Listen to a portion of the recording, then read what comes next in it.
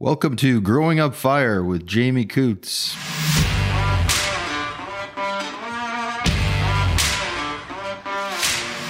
Seahawk, it is our commitment to you that you have complete access to the top professionals, industry experts, and products for your fire service. We stand by the service and products we provide. We are proud of our past, and we are constantly listening to our customers and exploring new ways to bring better options to the fire service. This is Seahawk. High level, safety, service, security. Please visit our website at www.seahawkservice.ca or give us a call at 1-888-791-4210. Growing Up Fire, Maritimes Tour. I'm in a bit of a crazy place today. So I'm here with Paul and Andrew and Mark and the Scots. So Scott times two. And I'm at Nova Scotia Public Safety and Field Communications Shop. I'm sitting beside the mobile communications support truck. There's another one outside. I've never seen so many radios in my entire life. I immediately got to tell you guys that I was thinking of how many times I could have used this in my career to this point. So if you ever feel like moving out west, let me know. But yeah, thanks for having me. Thanks for sitting down with us. Thank you. And we got Bubbles here from the Trailer Park Boys, going to cut it all off. That's right here. Fresh out of the trailer park. My kids. Just wouldn't be the same without having you here. And, I know. I gotta, all the Albertans will appreciate that know you from CVFSA and make my video popular from back a few years ago. Back in the CVFSA 2018. Yeah, right on. Good. So I just kind of want to go around, guys, and have you introduce yourself. So Paul and Andrew, I know for quite a while now, different CVFSA things. But so Scott F., let's start with you. Maybe just tell us a bit about you, how you got here, what you're up to. Yeah, I'm the training officer here, so my main job is to go train all the different users that use the Trump mobile radio system in the province of Nova Scotia. Before this, I worked as a dispatcher in the provincial communication center in Shubenacadie, so I spent 9 years there before I got this job. Getting out of shift work was kind of the main ability, and I did a lot of teaching through the fire service anyway in our county. So I've been in the fire service for over 29 years. In between first 25 years with the Hilton Fire Brigade, 9 of those I was fire chief. The last 5 years with Scotia Fire Department, now I'm the deputy chief. So started when I was 18 years old, kind of come up through the old school environment. So it's always a different challenge every day on how to do things. Yeah, it's awesome. You just came from a training session with all the snowplow drivers? Did a group, I think 25 public works, new snowplow operators. So some of the things to learn how the radio system works, how it will help them on their everyday job, and just how they can get across their region and the province as well. And ever get in any sort of issues, trouble, or just general day-to-day operations. It's kind of cool how you guys get to work with all of the different agencies, right? It's not no singular thing here, no island here, I guess is a way to put it, right? It's absolutely connected to everybody. Right on. Scott, how about you? The other Scott, not that Scott, the other Scott. Yeah, thanks, Jamie. So, I've been with government since 1987. Started there when I was 3. I started there out of school and was a fire crew foreman and a fire crew person for the Department of, at the time, Lands and Forests. Changed names a few times, but worked on the crews for, probably 11 or 12 years as a fire crew foreman, and then went over to the Department of Transportation doing winter dispatch, and had an opportunity to come to Public Safety and Field Communications to do some training. It was going to be for a few months, and that started in 2000. I guess we haven't got the training done yet because we're still here. That was when I moved over, was in 2000, and I did the training officer role before Scott. And now I'm supervisor of the field operations side of our house. So training, the volunteer coordination, which Paul does, I supervise that, and Mark, who looks after our comm support trucks. My main goal, or not goal, but role is I'm a liaison person between all the various users of the radio system, and government, and Bell, the service provider. So we have a tremendous amount of users on this system. Most don't realize it's beyond police, fire, and ambulance. All the provincial government departments, federal departments. It would shock you how many different agencies are on there. So we treat them all the same. We work with all of them. My background in the fire service is I've been in the North Queens Fire Department since around the mid-'80s. And probably a little before that, I was a junior firefighter with the department, came up through the ranks and went through the senior ranks, all through all the officers' positions to being chief for a few years and deputy chief. Deputy chief, I agree, is the role to have, as you said the other night. Yeah, I agree with that. I think that's why Paul stayed where he is at now. So exactly it. Doesn't want anyone yelling at him. Yeah, no, it's the ideal circumstance. But when my family expanded, I had a daughter, and then we were going to have one more, and it ended up being two. So we had twins, and I just stepped back as a regular firefighter, and I've been a regular firefighter ever since. Just do the armchair quarterbacking now. Yeah, exactly. Truck driver mainly. So anyway, that's a little bit about me. Nice. Andrew? Thanks, Jamie. Yeah, I'm kind of the odd man out here today. These guys. You and me both, brother. He likes the radio. These guys, I do like the radios, and I do like hanging out with these guys. They're a great group to hang out with. And I guess it just kind of goes to show about our agencies and how, even though we're two different departments, but how the Provincial Emergency Management Office ties into the work that these guys do, whether it's, communications, emergency management, fire service training, exercising, we're all kind of a part. So I started out in my career much like Scott too over there did, with lands and forestry, natural resources, has changed names a few times, but started in the fire crew as well before I spent a few years there. Went to work for Emergency Health Services, where I worked with both Paul and Mark, and spent 15 years there, and then came back to government transition through natural resources, where I was a safety officer, and then now over to the Emergency Management Office. And my role here is to work with municipalities, look after what's called Region 3, which is the lower half of the mainland of Nova Scotia. Work with 25 municipalities there, ensuring that they're trained and writing plans and good plans, and taking care of their communities and making them resilient. Man, I hope you can top that. Jeez, I don't know if I can. So where do I even start? I'll start with my fire service career, because it kind of all blends together a little bit. Well, one big beating, or what? Yeah, it's all well, actually, and people ask, how did I get in the fire service? I've honestly been exposed to fire service since I was born. My grandfather was a deputy fire chief in what now is part of HRM, but it was Rockingham.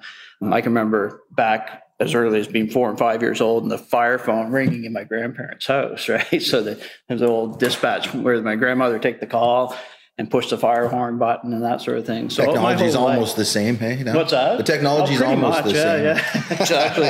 And my father was in the fire service, and I think when I turned 18, I just, naturally joined the fire department. So I started off in Kentville and moved up through the ranks, and I started working with the EHS, doing some dispatch. I had all kinds of roles at EHS. My two favorite ones were public relations officer, which was probably the busiest job I've ever had in my life. The early morning news reporters be calling for the overnight stuff, and then at 11 o'clock at night, the late night reporters are calling about all the stuff that happened during the day. And I was sort of the single point of contact for that. And then I got over into logistics, where I managed the medical first response program, which is a program I'm really proud of. That I helped.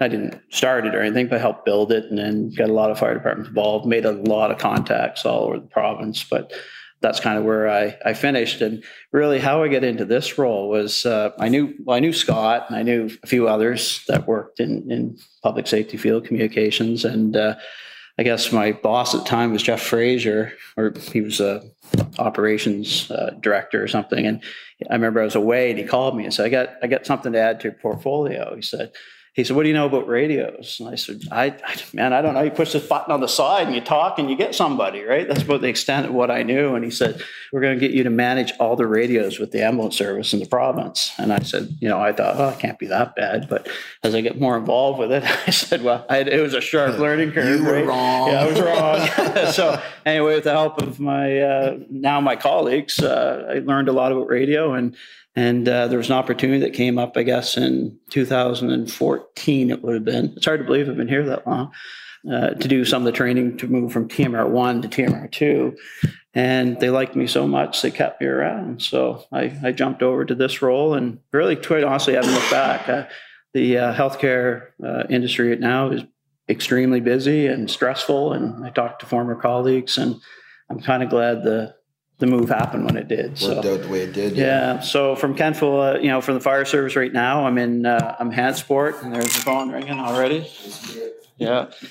So I'm in Hansport. I'm in the West Hants Regional Fire Service. I'm Deputy Chief of Station 6, basically, in Hansport. And then lots of exciting things happening there as well with, you were in last night to see our new station. So we're probably within a week we're going to be in. And we had an aerial on order and great fleet of trucks. And, we're doing well. So that's kind of what my status is. Nice. Yeah. Okay, so Mark, that brings us to you. Wow. So I guess welcome, Jamie, to Nova Scotia, and thanks for hosting us. And a little bit about me is I started with public safety field communications back in 2017. Prior to that, I've been working for Emergency Health Services as a paramedic for over 30 years. Certainly knew Paul and Andrew, Scott, and Scott. And I worked in the Special Operations Division, EPSO, Emergency Preparedness Special Operations. And I happened to be working at the Blue Nose Marathon in Halifax and met the director, Matt Boyle, and we had this long conversation about radios. And at the time, working through the province, I was able to open up a door for communication for the marathon. They serviced, ran across the bridges over to Dartmouth and came back. And I realized this office in government supported safety organizations, and being able to have that safety net for radio communication was paramount. And reached out to Matt and Scott and asked if, the marathon would be eligible to be able to use the radio system. They were, and instantly they were able to talk to every first aid post and water station across the marathon course. So through that, in 2016, these guys experienced a huge forest fire in the western end of the province and realized that staffing was a huge issue. They borrowed staff from other government agencies to be able to support.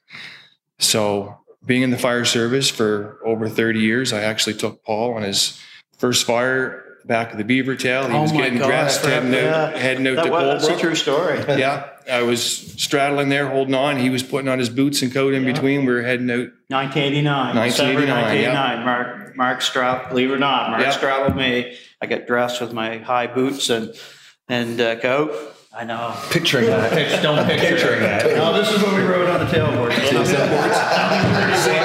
dirty. So safety's come a long way. Safety's come a long way. So that's hard until the end of December. So I started here, and I currently program development officer. I manage the vehicles and facilities to ensure their operational readiness. And we have a fleet of 9 vehicles, and we have a cache of in excess of 200 event radios that we use on a daily basis to support the citizens and other agencies in the province. So big job. Man, I got to tell you, I'm a bit in awe. It's kind of hard to sit at this table, and I've got a few years in like all of you, but mostly just firefighting, right? I haven't worked for forestry and AHS, EHS. We're AHS over in Alberta, right? And get to do all the different things that you did. So that's cool. One of the things I loved is the passion, even from the time we got here. Like we're not even here 5 minutes and we're up in the truck and Mark's explaining to me how it works and how we link everything together. And first thing I said was, man, this would have been helpful many, many, many times in my career, right? So to me, I love it. You think of all of the events that have happened over in this part of the country, where you had to bring multiple agencies together. So there's the events that happen in Nova Scotia, but there's also the events like the hurricanes that impact the entire Maritimes, right? And some of the RCMP events that happen that impact huge areas in the Maritimes. And so to me, to think that you have these 2 mobile communications support trucks and all of these radios that you can get out there and get going, it's kind of a cool thought. It actually makes me wonder about where I live and how we could be doing better. So let's just jump into some stories, because I know everybody loves stories, right? And so you guys all worked through the hurricane, different roles. Well, actually, probably all the same roles at different times. Different, I had the opportunity to message over and talk to a couple of you and see what's going on. And I was saying last night to Andrew how every time I get a hold of you guys, everything's just all good. It's all good. We got everything. It's like, I'm watching the news. And cottages are rolling out into the ocean, and right, the roads have like 500 trees on them. You're like, no, it's all good. I'm sitting down here at the Calm Center. Everything's. And so I got to tell you, you relax a guy, but I know that it's not really relaxing over here, right? So what I thought we could do is just kind of roll around the table and tell a few stories. But Paul, I'm going to start with you because you were telling me one yesterday that I just couldn't believe. So it was the one about how the day kind of started off there. Yeah, how your day was rolling. I think it's for all of us, really. It's where we're all volunteers in our communities. We kind of start that hurricane off as responders within our community, and that kind of escalated to our regular jobs. And I can remember I'd been up watching this thing, and we know stuff's bad when our friend Bob Robichaud is our meteorologist. When Bob starts putting out, what was he using? Historical events, right? So when he says stuff like that, we're going to get nailed, right? And, my shed's going to be knocked over, right? So, we started the day off. I was up most of the night because I worry about my own house, and, your family comes first, obviously, for everything, no matter what happens, right? So just making sure we're safe, and even the neighbors and that, and checking on people. And I kind of went down the fire station, and we didn't turn a wheel. Like, it was windy. It was windy as heck, and we... about 10 after 12, we lost our power. So it flickered 5 or 6 times and finally went out, right? So I said, well, we're done for it. I was watching the power map, and I said, it started, 10,000, 50,000, 100,000, 250,000 people without power. And I said, oh, this is going to be a big event, right? So it really wasn't until the next morning when the sun started coming up, and, I only slept 3 or 4 hours, maybe at the most. And, we get our first call. The roofs come off a house just down the street from my place. So I rolled in, and it was still kind of dark. And it turned out it was an array of solar panels that had come off a house, and we're kind of swinging on the front, hitting a vehicle and stuff. And, I said initially told our guys that, it's, we got a roof off a house here. And then it kind of snowballed from there. I think we end up going, street to street, checking on, trees that come down on cars and homes and that sort of thing. But for the most part, I mean, we didn't suffer a ton of damage from our perspective in the valley. We fared out pretty good, and we kind of did a road by road check. And then probably about 1 o'clock, I don't know if Scott or Matt had called me and said, "Can you come into work and check some tower?" We had to start checking tower sites. Our primary goal is just to go in and make sure that there's no trees blocking the road, that there's no power lines dangling down or whatever. So just kind of checking the sites that we could get into. And one other thing I noticed right off, I went up to, as I got further away from home, up towards, Maitland and up towards Scots area, actually, is the sheer amount of damage. It's true. Like, there was power poles down everywhere. There was, we're driving through tunnels of trees. And I said, I'd show you some pictures. You were sending us some pictures, yeah. Yeah, it was unbelievable. There was times I was driving saying, I don't know if I should be going through here. Like, it was that bad. And, people out in their lawns. So you're a firefighter. You kept going, though. I kept going. We're good. It's not that bad yet. Yeah. So anyway, we got up there. I think I finished my tower, the ones that I could do. And I stopped at our dispatch center at Shubenacadie. And I think that's when the call came in for the search for the missing 3-year-old, 4-year-old, 3-year-old.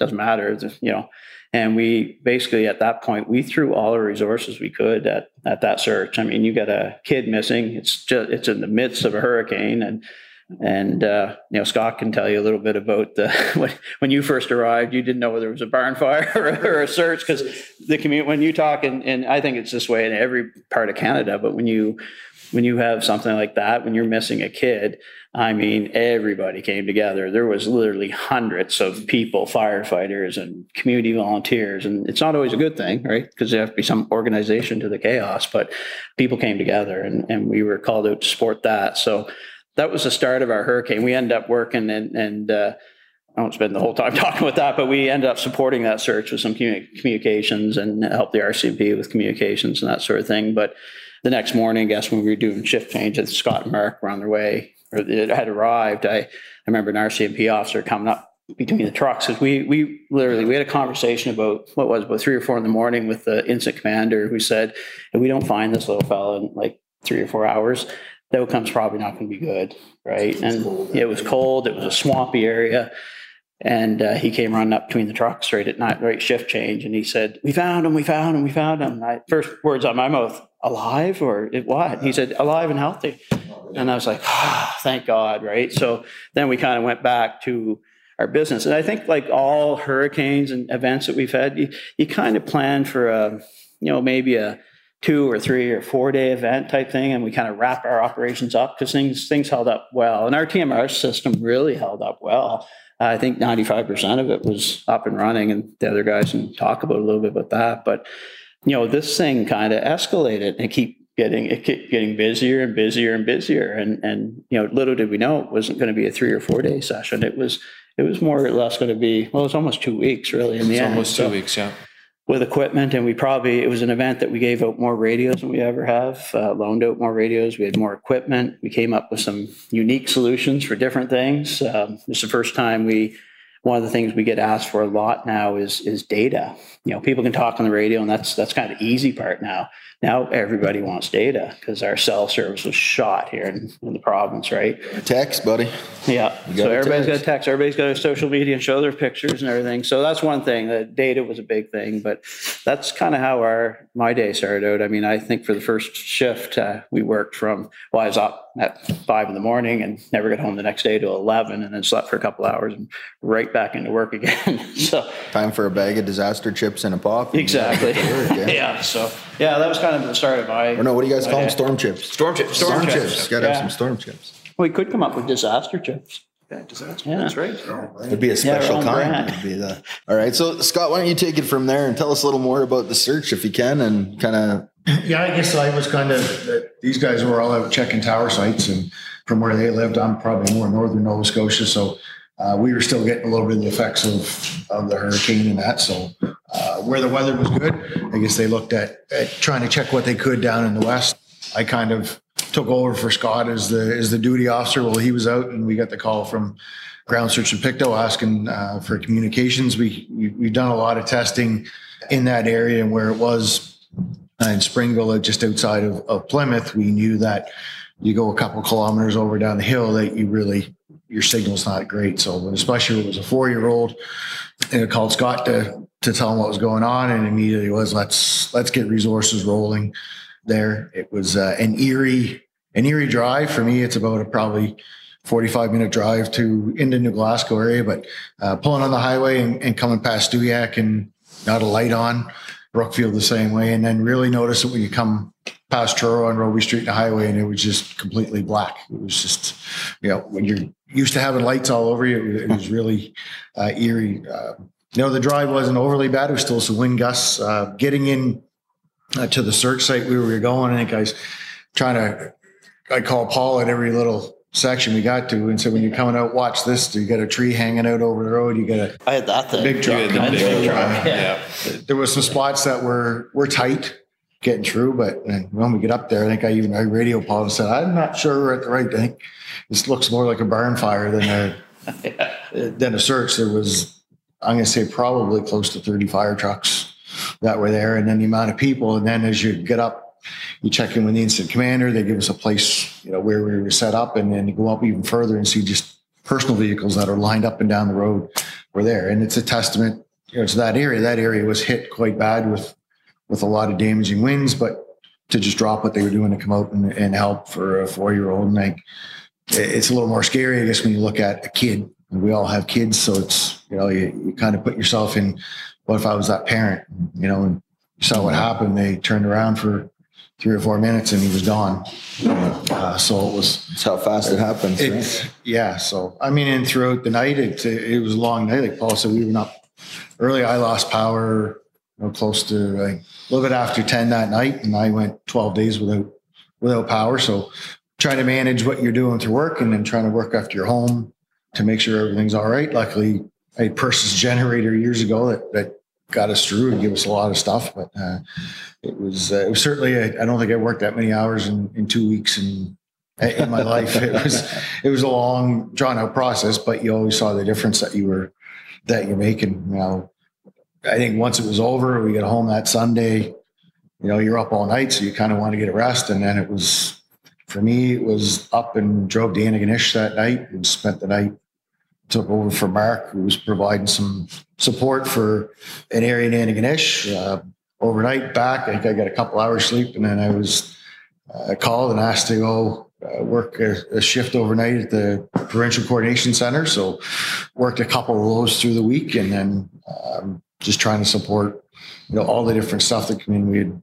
Everything that's going on. Yeah, a number of different things that, if it could happen, it did happen. So it was there, and then once that hard hit area, Pictou in Cape Breton, where they put the incident management team from Department of Natural Resources in, they kind of moved into that Pictou County area. So really, it was almost a whole week there supporting, theirs with radios, comm support. We were able to secure a device, the Starlink device from New Brunswick government to set that up and give people what they needed for data. So really, we were there for almost a week and a half, I guess, just supporting that on different areas. So it was a long week, but once you were made to take a day off, it was good. You lay down and your turn. a little refreshed. So that's kind of a good segue. Mark, you were in the truck telling me about all the different agencies that use the radio system. So let's talk a little bit about the technical side of it now.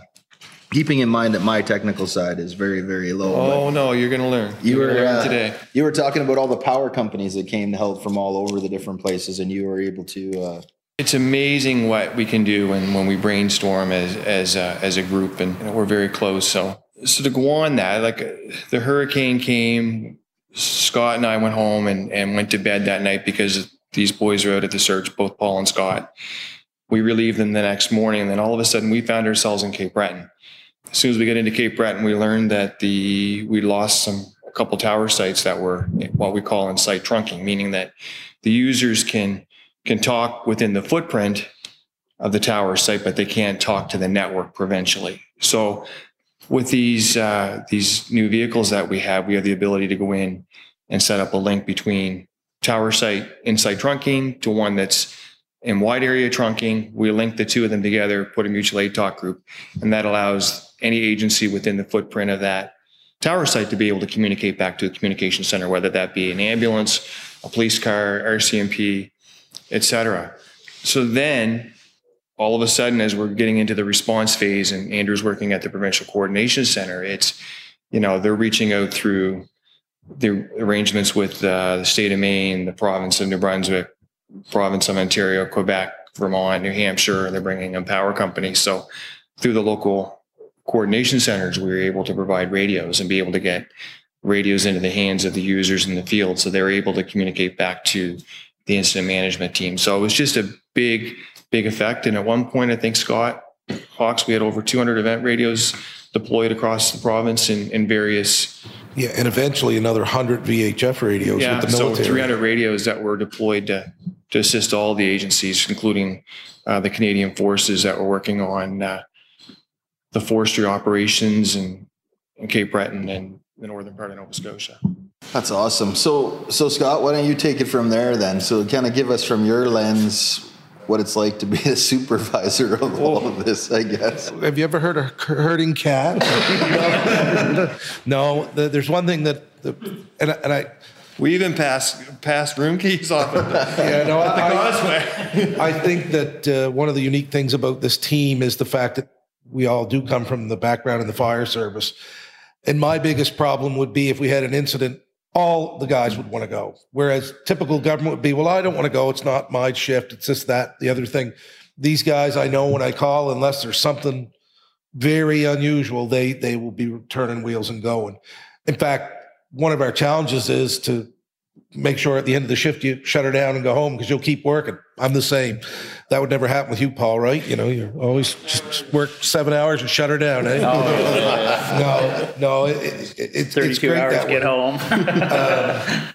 There's no waiting either. Again, everybody's used to the pager going off. You jump up, you put the clothes on that you had laid out for going to bed so you can get going, and away they go. So I was the duty officer for the hurricane. It just had to be my week on call. And I was in my office in my house, and I had a ICS 214 form out starting to track everything that we were doing, because it's really handy later to be able to pull that up. And, we're big supporters of ICS here in Nova Scotia, and I think probably the whole East Coast. And I remember at a point it just started getting so busy that you couldn't quite get everything written down. And after a while, I came home, I think a week later, my desktop computer was still on, and when I unlocked it, it was on that 217. I could say, right there's when the bottom come out of it, because that's when I left. It was really, really busy. And as Mark said, I'm the furthest guy to the west, but I ended up being the guy the furthest to the east. The way it went, started out, made a trip around the western end of the province, checking towers all around Yarmouth, and then the search changed everything. And from there, when I stopped to think about it, it's truly a blur. I remember key things like working with the Department of Natural Resources and Renewables, coordinating, getting them some radios so they could communicate with the military who were coming in. Parks Canada, yeah, that was another big one. Parks Canada, what they call their Eastern Field Unit, which encompasses the Highlands National Park, Fortress Lewisburg, and a few other sites, getting them a cache of radios and coordinating with Mark to get them up to them in Cape Breton. It was just one thing after another. You think it's going to slow down, and it doesn't. And because we don't have staff physically living in the eastern part of the province, we're all sort of in the west except for Scott.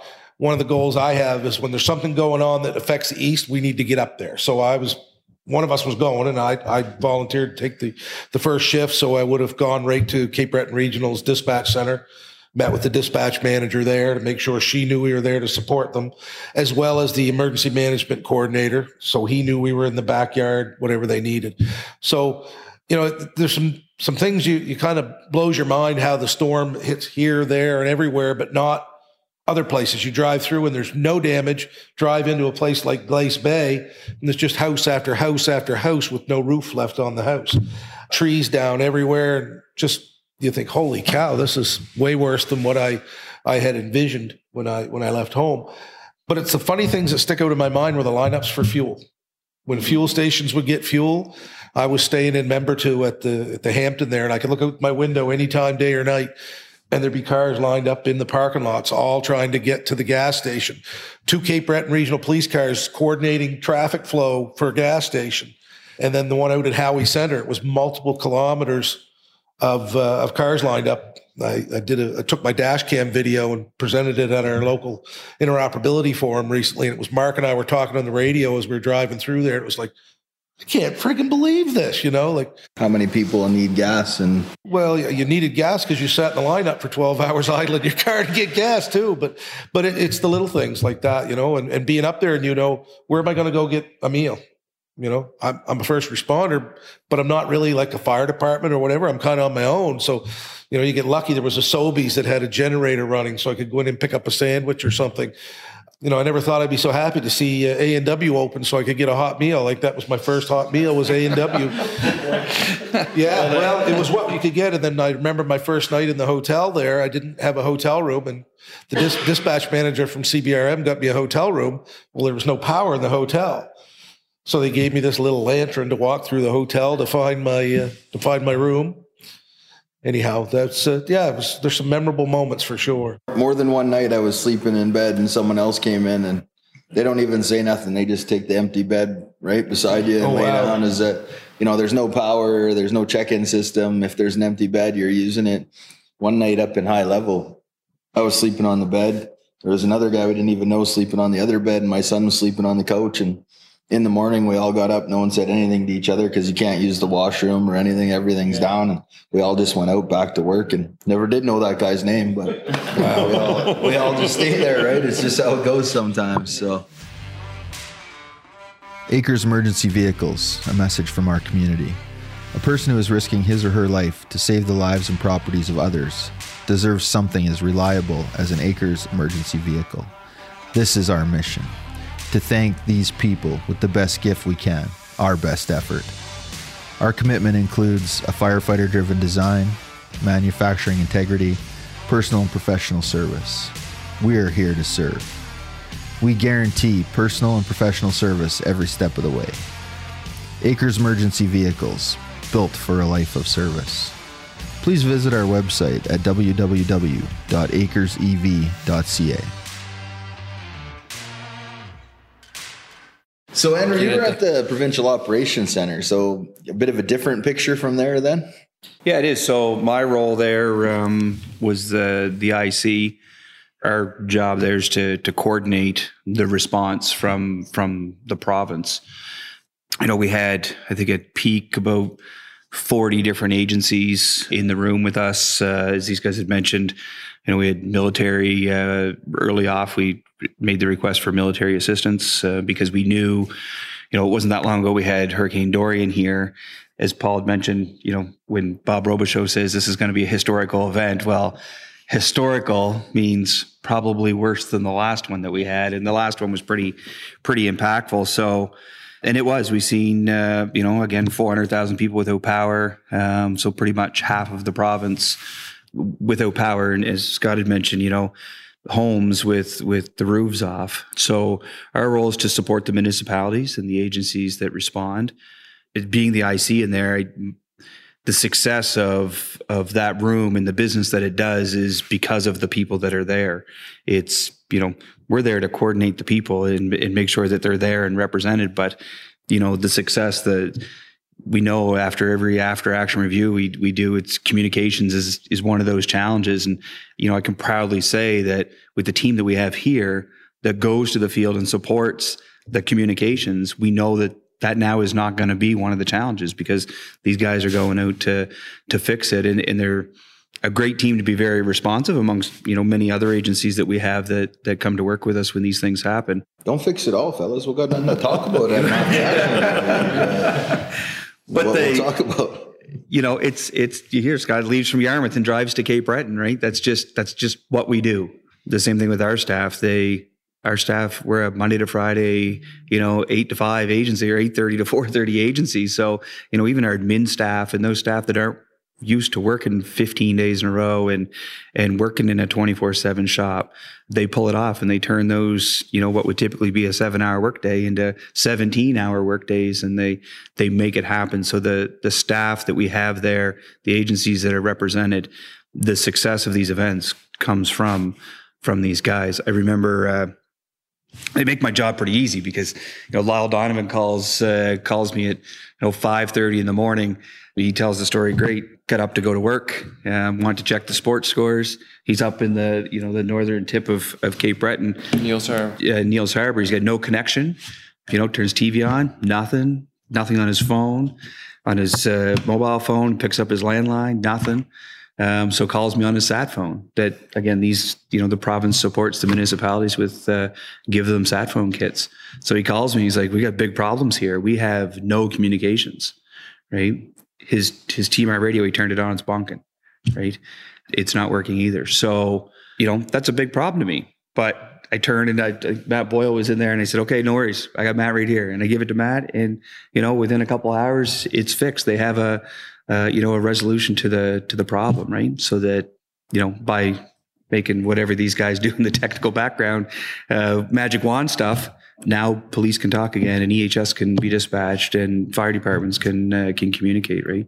So that's big room, lots going on, but it's these guys that show up and, they're a good crutch to lean on. It's the thing about having all of this, of these trucks and all the extra radios and all the, right? And it's like, do we need all that? Well, from people that work in disasters, yes, the answer is yes. Because if you only use them one day a year, it's the most critical day of the year, right? And so, here was 2 weeks of the most critical days strung together. And so, every time I come into a place like this and I see this stuff, I'm not ever going to learn it. Don't get me wrong, but I'm so happy to know people that, in each province that do this kind of job, right? And so I knew I wanted to get over here. I wanted to talk to you guys and kind of understand what was going on. Because I tell you, in the West, like the TV was blowing it up, like you guys are all going to be washed away and we're going to have to get some boats and find you, right? So in some places, I guess that wasn't far from the truth. The success of it, I mean, you look at these trucks, these are beautiful trucks. The one inside this one, brand new, lots of good cache of equipment. But that all comes from, past events. And I think these guys, again, have done a very good job at capturing in their lessons learned Mark talked about the fires in 2016. We're not afraid to say that we're a little broken, and to be better the next time, these are the things we need. And, at the time they had good ears to listen, and a good, good senior management team that could take that to government and get the stuff that they need. Right. That's a key element, though, is after action reviews and hot washes. That's something we do every time we have an event is, even if it's, let's take 10 minutes, just talk about what worked, what didn't before we even go home. And if it's something the size of this hurricane, we're going to have a real hot wash, or I guess a debrief. And then we were even included in the provincial EMO debrief last week that Paul would have attended. So you do take those lessons and you do learn from them and you do improve. And one thing I do want to say, and I don't want to diminish the fact that we've got a lot of great equipment, but a lot of the times that I've been on incidents in this province, the challenge is not always the technology, it's the people, knowing how to use the equipment, knowing that, hey, there's shared talk groups in this radio, or I didn't realize that I could use simplex in a spot where there was no coverage, or, I got a busy signal. Well, have you tried this? And a lot of times you can resolve things just with a good comm plan, a good 205 for in your incident action plan, well explained, solve a lot of your problems right there. Every day at the beginning of my shift, I was always like, hey guys, got a 205, get the 205. Like, okay, we're going to make some changes because now this is happening. We got to add this to the comm plan. The planning people love you guys, eh? You just got your forms and you're ready to go. And that's the whole reason that monitor's on the side of that truck right there is to present the comm plan for people that are walking by. And in the 2016 fires, we learned that the comm plan at one point in the afternoon was changing every 5 minutes. We had an arsonist setting fires is what we suspected. And we just had fire after fire after fire. And we were doing ICS 400 type work, being an area command and kind of coordinating who's getting what for talk groups and equipment. And then, of course, here in this year with the hurricane, we had a similar situation where, we had a lot of our talk groups assigned. But one of the neat things about the radio system here is how it's grown beyond Nova Scotia. Province of Prince Edward Island came on this very same system a few years after we migrated. And after that, the province of New Brunswick came on this system. And right now, as we speak, it's being built out across the province of Newfoundland. And you can take a portable radio and talk anywhere in those 4 provinces and even into the state of Maine, which we've done, and into Quebec a bit. And we had responders from Natural Resources in New Brunswick come down to help with the hurricane. They didn't have to be given radios. Bring your own. And we'll assign some common talk groups. We have created in what we call our fleet map or the radio programming, shared channels between the entire Atlantic region. So it was great. And we had crews come from Quebec and they were not on this system. That's where our cash radios come in handy. We give the radios to the folks from Quebec. But the folks from DNR New Brunswick were able to utilize their own radios on our system. So it was a huge bonus. Yeah, and there was no technology in the middle. It's simply they just switch their radio to Common 1 and we switch ours to Common 1. We have to get it assigned by dispatch, but away you go. Relationship building is huge too. And Andrew talked about the PCC, but I work some shifts in there as well, and you can't undervalue that. I mean, it's not only relationship building at that time, but building them before an incident. So I don't think there's anywhere I can go in Nova Scotia. I don't know the fire chief or the paramedic in the community. You got a locker in every fire hall I've been in. three of them at least. But even being in the PCC, when you're looking at a site that maybe these guys are working with Lands and Forestry or the incident management team to get the trees cleared to get in.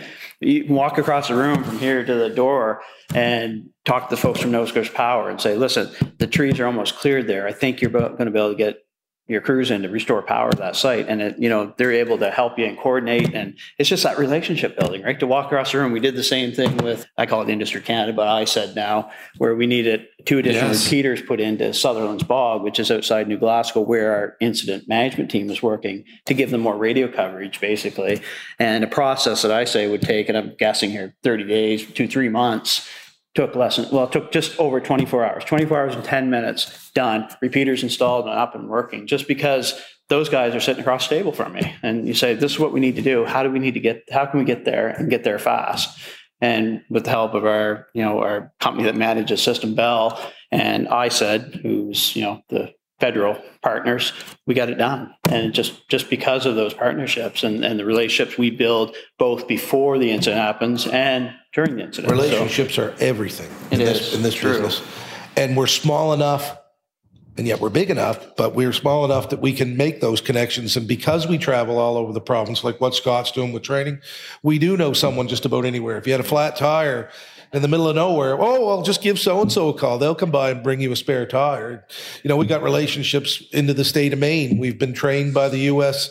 Homeland Securities to be communication unit leaders, certified by the U.S. Homeland Security. And as well, a couple of us have the communication technician course from Homeland Securities, which has kind of spun off into a relationship with Maine where we've actually got our link on one of the islands off of Digby where we can talk direct to the state of Maine and link them into anything here in Nova Scotia. So we could have an incident off the coast of Yarmouth, having a Maine resource talking to a Nova Scotia resource, even though they're not on our system. We have a way to do that through a repeater in Tiverton. Just say it's magic. It's magic. We just wave the wand. It's magic. It's okay. Push a button. We can't all do magic. That's okay. If we can't figure it out, we just get Bubbles involved. He's our engineer. No, you're so right. Those relationship pieces are so critical, right? Every disaster that I've been on, every time I go anywhere, it's you're running into the same people doing the same thing, and you meet these, like you guys are all a team, right? You can kind of feel that, and then there's those teams, part of the bigger team, and all of a sudden it just gets to be this monster thing where everybody kind of knows somebody from somewhere, and it's Scott can call up a plow truck driver that he knows over there and say, go check on this for me, and he would do it. Because he's happy, he's met him, and say, "Yeah, I'd be happy to help out with the team and make something work." Right? I was at a fire down in Scott's area.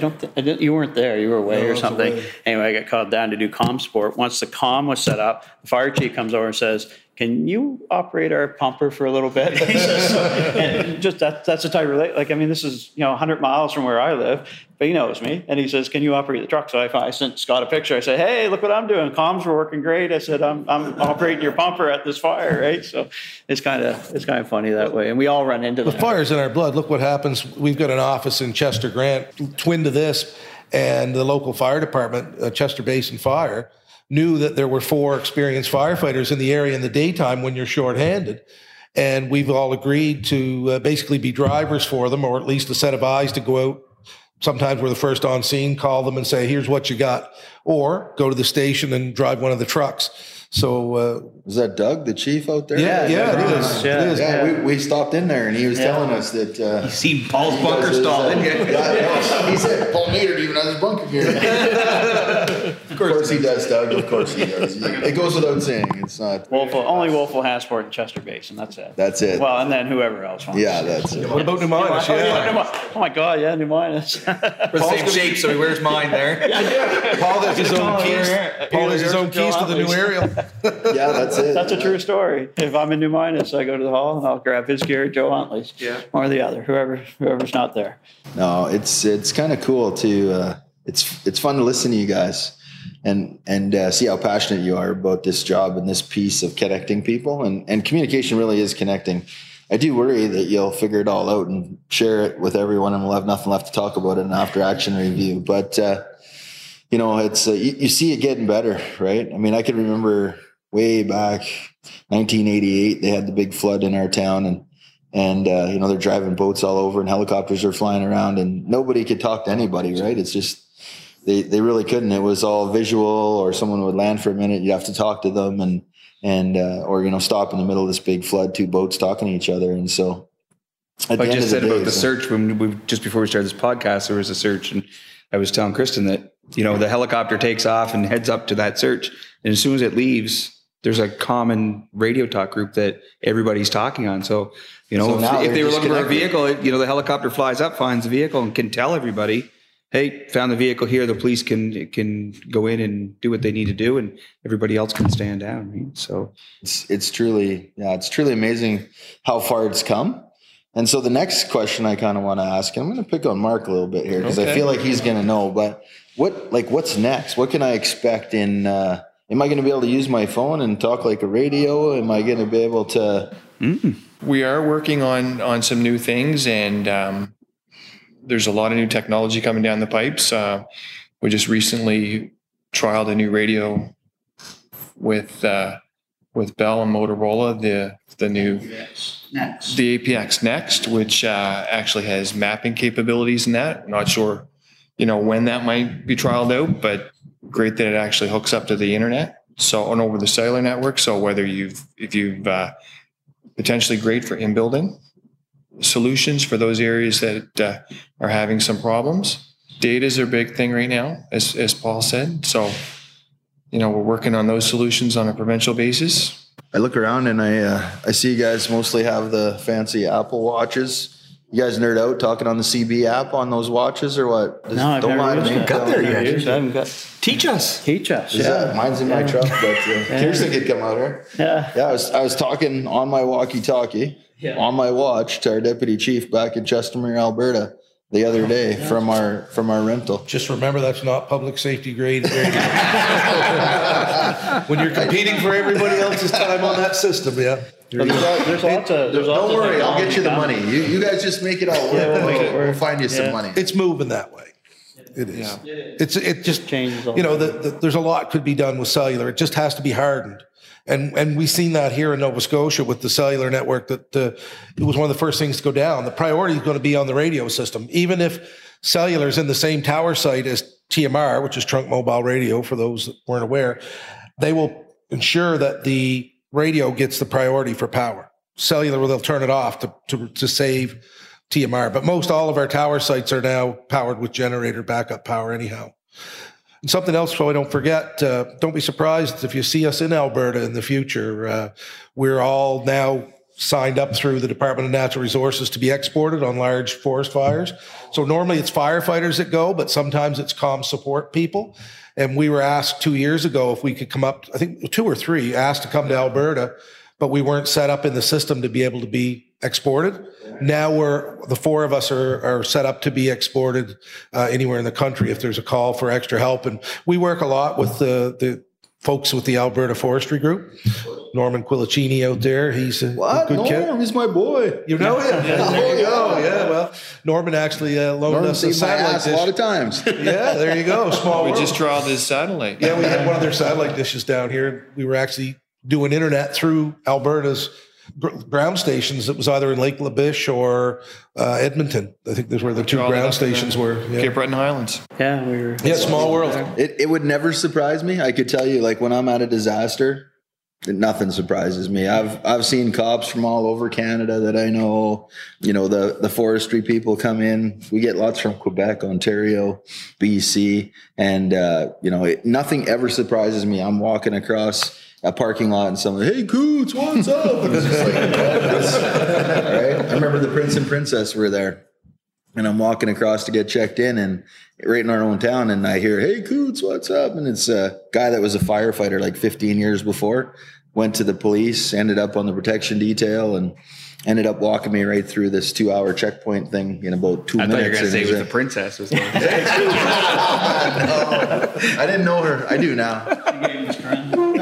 His princess is in the other room. I got her on Instagram. Yeah. But, nothing ever surprises me anymore. There's just so many people. And then you watch like the Australia thing, right? And I was watching on my feed, everybody's heading over there. And you just like, every picture I would zoom out and I'd be like, oh, know that person, know that person, know that person. And you're just pumped for them because you know that all these great people are going to help out wherever they're needed in the world, like you said, which is kind of it's a cool thought, right? That this stuff is so high tech. And there's such a small group of you that know how it works that you can move around and go from province to province to help out, to support that. Guys like me just love that. I can't think of anything better than flying you around and getting you to help out. So, Scott F., you didn't get to tell us many stories. Sitting across from Paul Maynard is a big problem to get on the podcast. I'm using your shadow, so I'm good with that. Oh, that's how it is. The reality's crashing down, right? I'm the quiet one out of the group. You're the quiet one. How about other stories, guys? You got to have some other. Let's talk about some wildland fires. We were just talking about that. Scott's got a good one there. We at the 2016 fires. Yeah. So it like I think we talked earlier. There's not fires aren't big compared to what you guys get in Alberta, right? But they're big to us because there's communities embedded and all this stuff. Compared to the landmass, right? Yeah. So we ended up down in those fires in 2016. Providing comm support, but like Scott said, there's several that broke out. And you know the story better, you can tell it. But I mean, we had this one incident where we almost you can tell it, but I'm just going to keep telling it. No, but we almost burned. Both Scots can't talk. Listen, we almost burned up one of our trucks. And with that, I'll pass over to Scott. Yeah, well, that was a close call. Now, this was before the two new trucks were put into play. We had a Suburban, a 2008, no, it was 2006 Suburban. It's got a pneumatic mast that comes up out of the center of it. Still looks pretty fancy.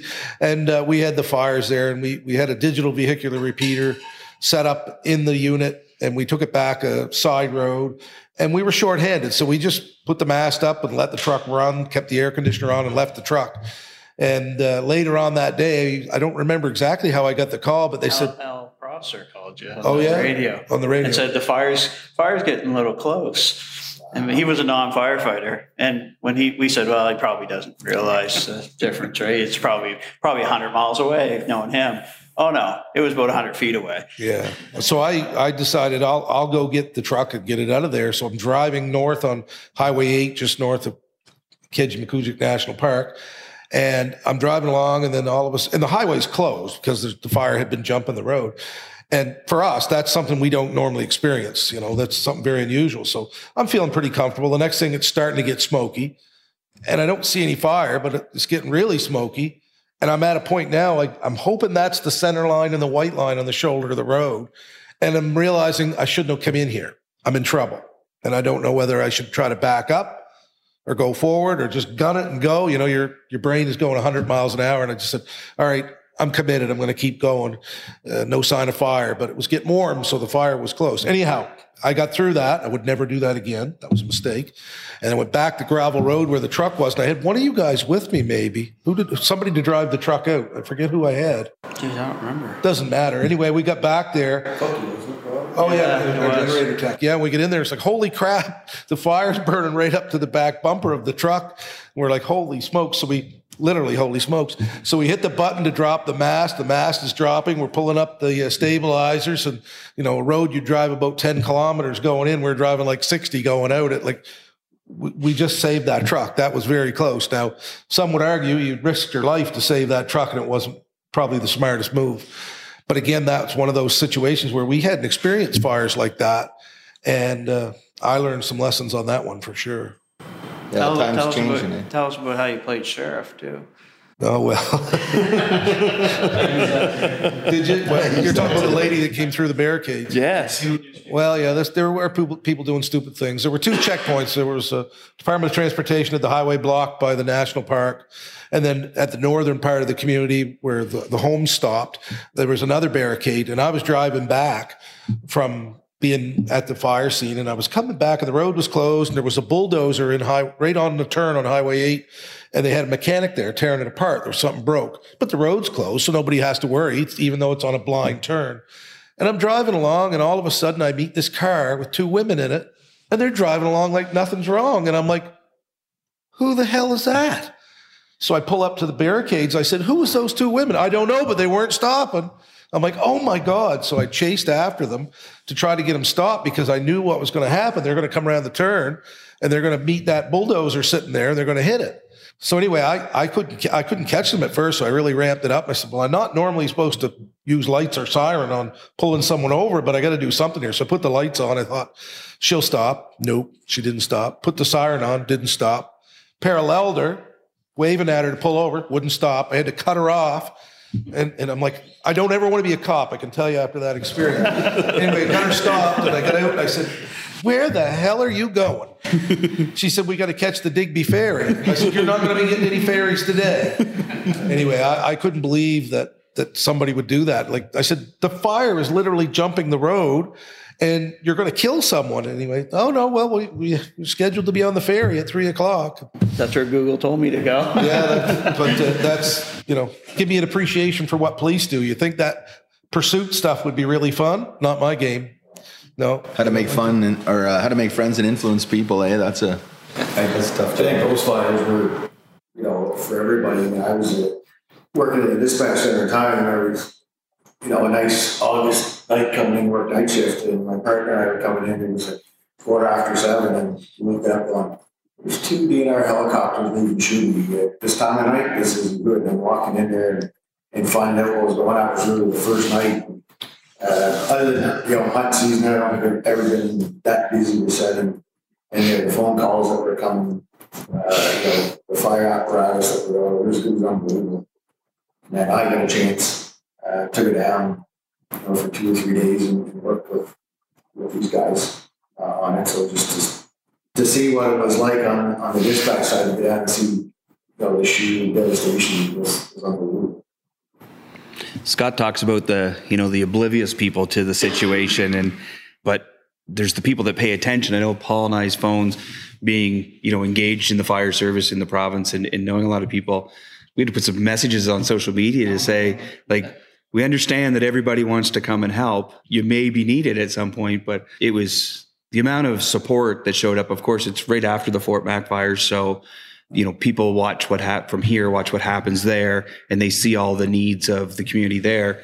That just stayed right in tow here. We had, I tell a funny story about the Red Bull.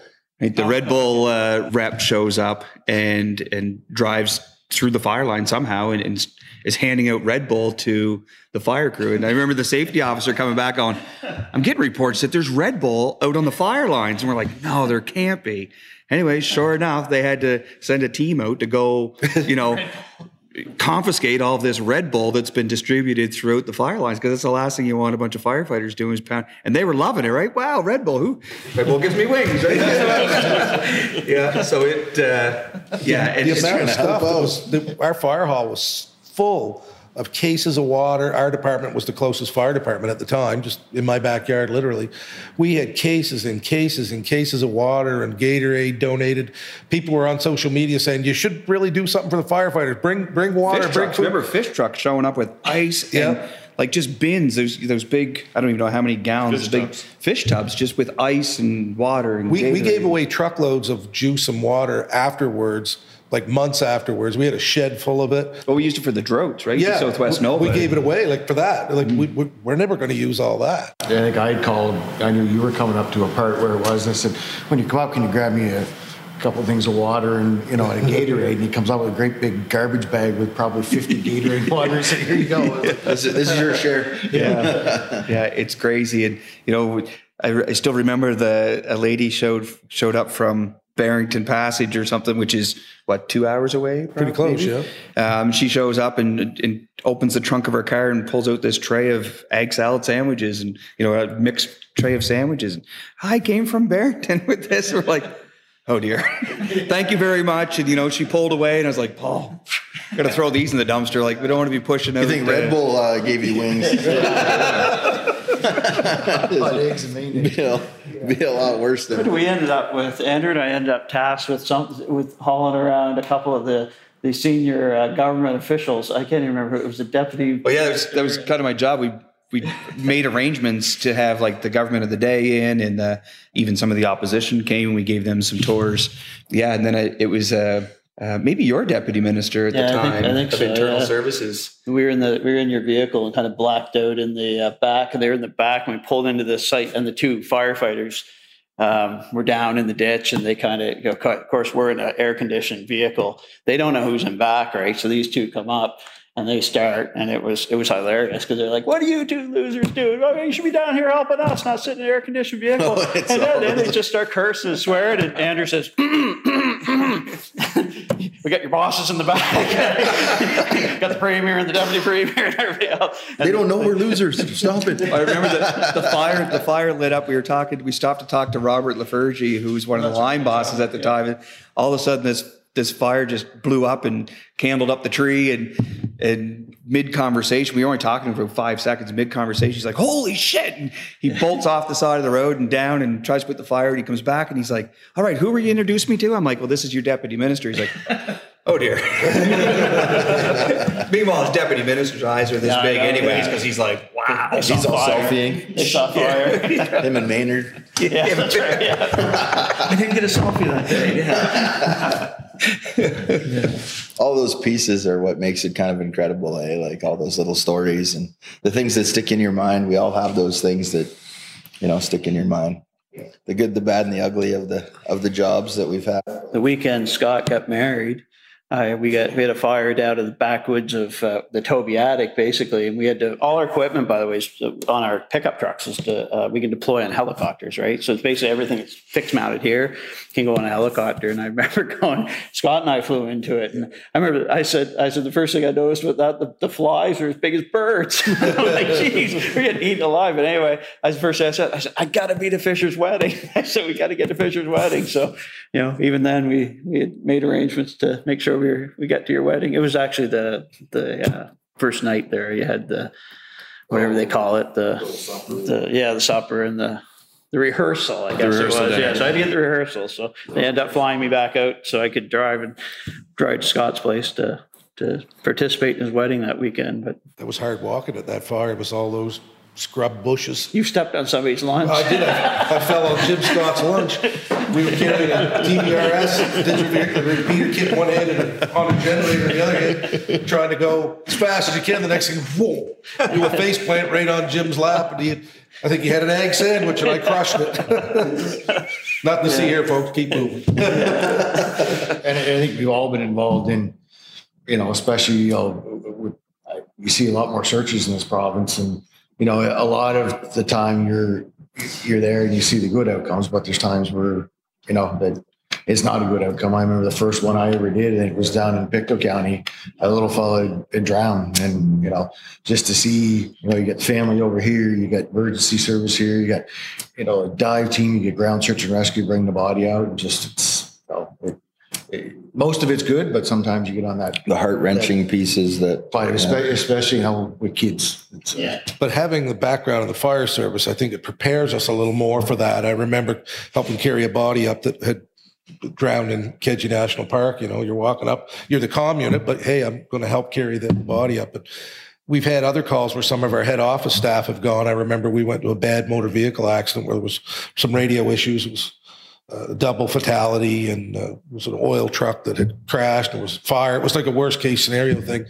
Then I remember one of the guys I had with me from head office said, "What's that white thing laying in the road up there?" I said, "That's a body." "Oh my God." I said, "Yeah, the driver of the truck. They've got him covered over waiting for body removal." And that's when it hit home to him. It was like, wow, it's not all about just supporting the radio. It's like somebody's died. Yeah, fair enough, right? Every event's for something, right? You're getting called to support some kind of big event.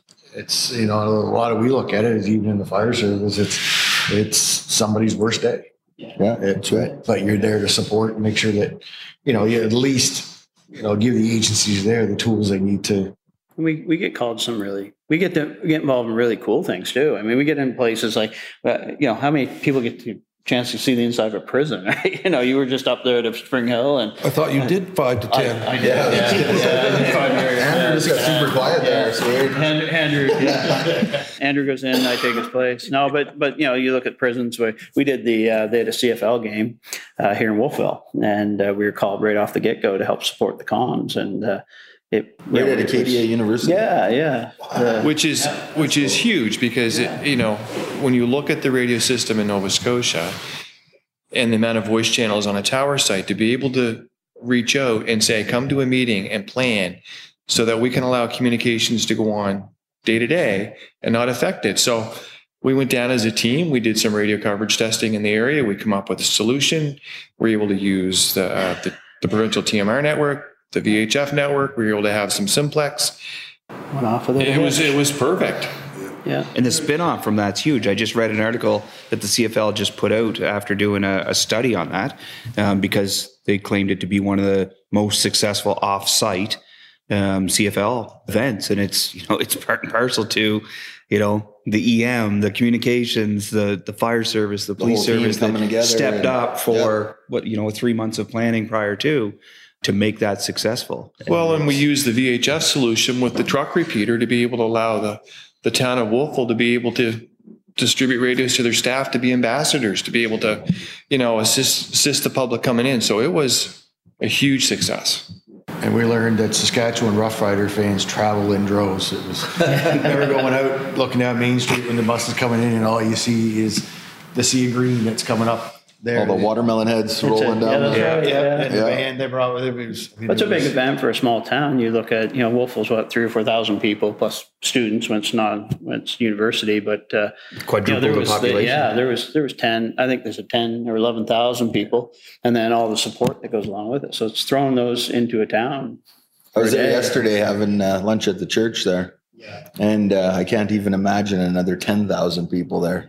It was a quiet Sunday afternoon, and it was packed. But because of planning, and I think we've said at some of the debriefings, you shoot a cannon down Main Street in Wolfville during that game, wouldn't hit a car because of the good planning that went into everybody getting ready. in And we do a lot of that. I mean, we do the Apple, and a lot of it's flying on its own now. Apple Blossom Festival, the Warfront Rally, which is a big motorcycle rally in Digby. It all started with the Rolling Stones concert a number of years ago on the Halifax Common. That was a big one. We just got called the other day. There's apparently another country music festival or singer coming to Wolfville area that they want to right off the get-go. They said, we need you to start coming to the planning meetings. I heard you were the opening act. Well, I'm working on it. Yeah. Bubbles does play the guitar. Yeah. You know that song? Yeah, Scott and I travel a lot together. He hears me singing. 80 said 8. Well, guys, I got to tell you, it's been a pleasure. I love to see what a tight team this is. I love to hear your stories, and I could sit here all day, but I can't. So appreciate your time. Thank you. Appreciate you sharing this story with us, all those stories with us, right? I think that we get, I travel across the country and work with fire departments. And one thing that I can all say is that we appreciate the job that you do. We appreciate how that's come along and it's improving across the whole country. So keep up the good work. And like you said, maybe I'll see you sooner than I think. You never know. You never know. All right. Yeah. Appreciate it, everyone. Thanks, Jamie. Thanks, Jamie. Thanks for listening to Growing Up Fired today. Follow me on Instagram @Chief Coots to comment or send questions. We appreciate your support.